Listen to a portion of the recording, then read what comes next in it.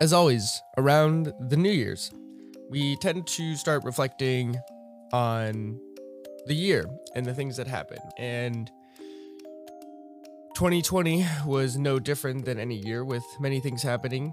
I think the different thing about 2020 is that we all had similar experiences. And it would be easy for all of us to sit around and talk about the negatives that had occurred. I recently had been asked what I had been grateful for in 2020. After some of the more surface level questions that came up, it was surprising in the sense that the things that I was grateful for had nothing to do about 2020. It was all more around the people that I'm connected with, which is interesting, right? For me, the biggest things that had changed are the people around me. Though with time and space, those people, you realize just how important they are to you. As an example, my friend Jordan Chris moves away in the middle of the year, in one of the craziest times ever possible. And my brother moves away as well. I have these two very central people in my life that were friends that I spend most of my free time with, now gone. You would think that would cause some sort of issues, or even just pain to some degree. It's definitely noticeable that they're not around. But what I realized is that we come to understand what those people mean to you when they aren't around as often. And it's really powerful. I think we undervalue the impact they make on us, because if they're around, they become a constant, they become a given, and they become something that's just part of your day.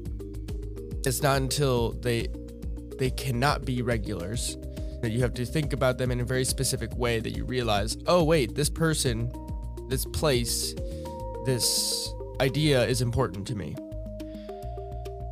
So it's been a wild year in that sense, on a community level. To know that you have people out there in the world, though they're not physically close, they're still a community that you can pull from and say, hey, I know what you're all about and know that you'll be on my side no matter how hard things get. More at a personal level, I realized certain things about myself that I wouldn't have in this situation. I dove into working from home in a way that I wanted to just leverage it so that I could make the most of the situation. Though that may sound strange, but it really is this idea that we can come away from any stressful experience being better for having lived through a stressful experience, because it shows you that you're stronger and more capable than you would have otherwise been. At the very least, I use this experiment as a way to connect with the podcast more deeply. I reached out to more people. I had really amazing conversations online and just tried to make Zoom calls less boring and just get people interested in talking about the things that are going on in their life or what have been happening in their life. And I think it really paid off. I really felt that this year was my way to try and help not only myself, but also other people through the power of sharing your experiences with one another. And by extension, sharing my own.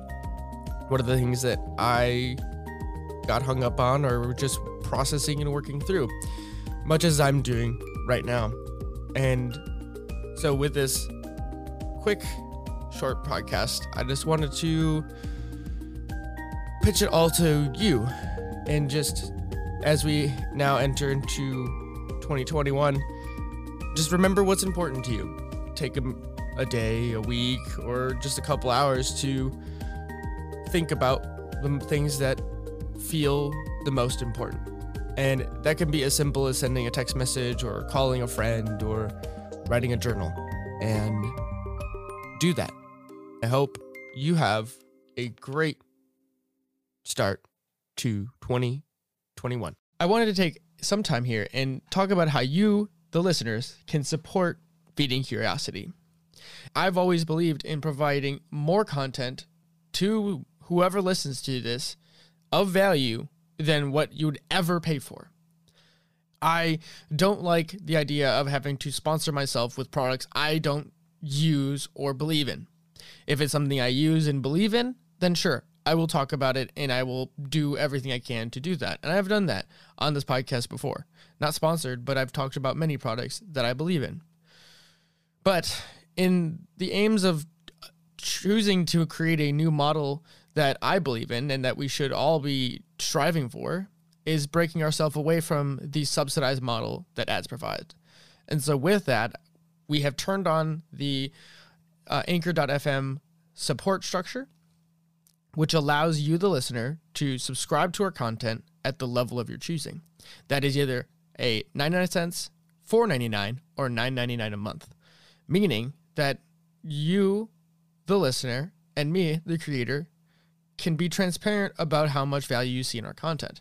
And by doing so, that allows me to have more resources to ever increase the quality of this content.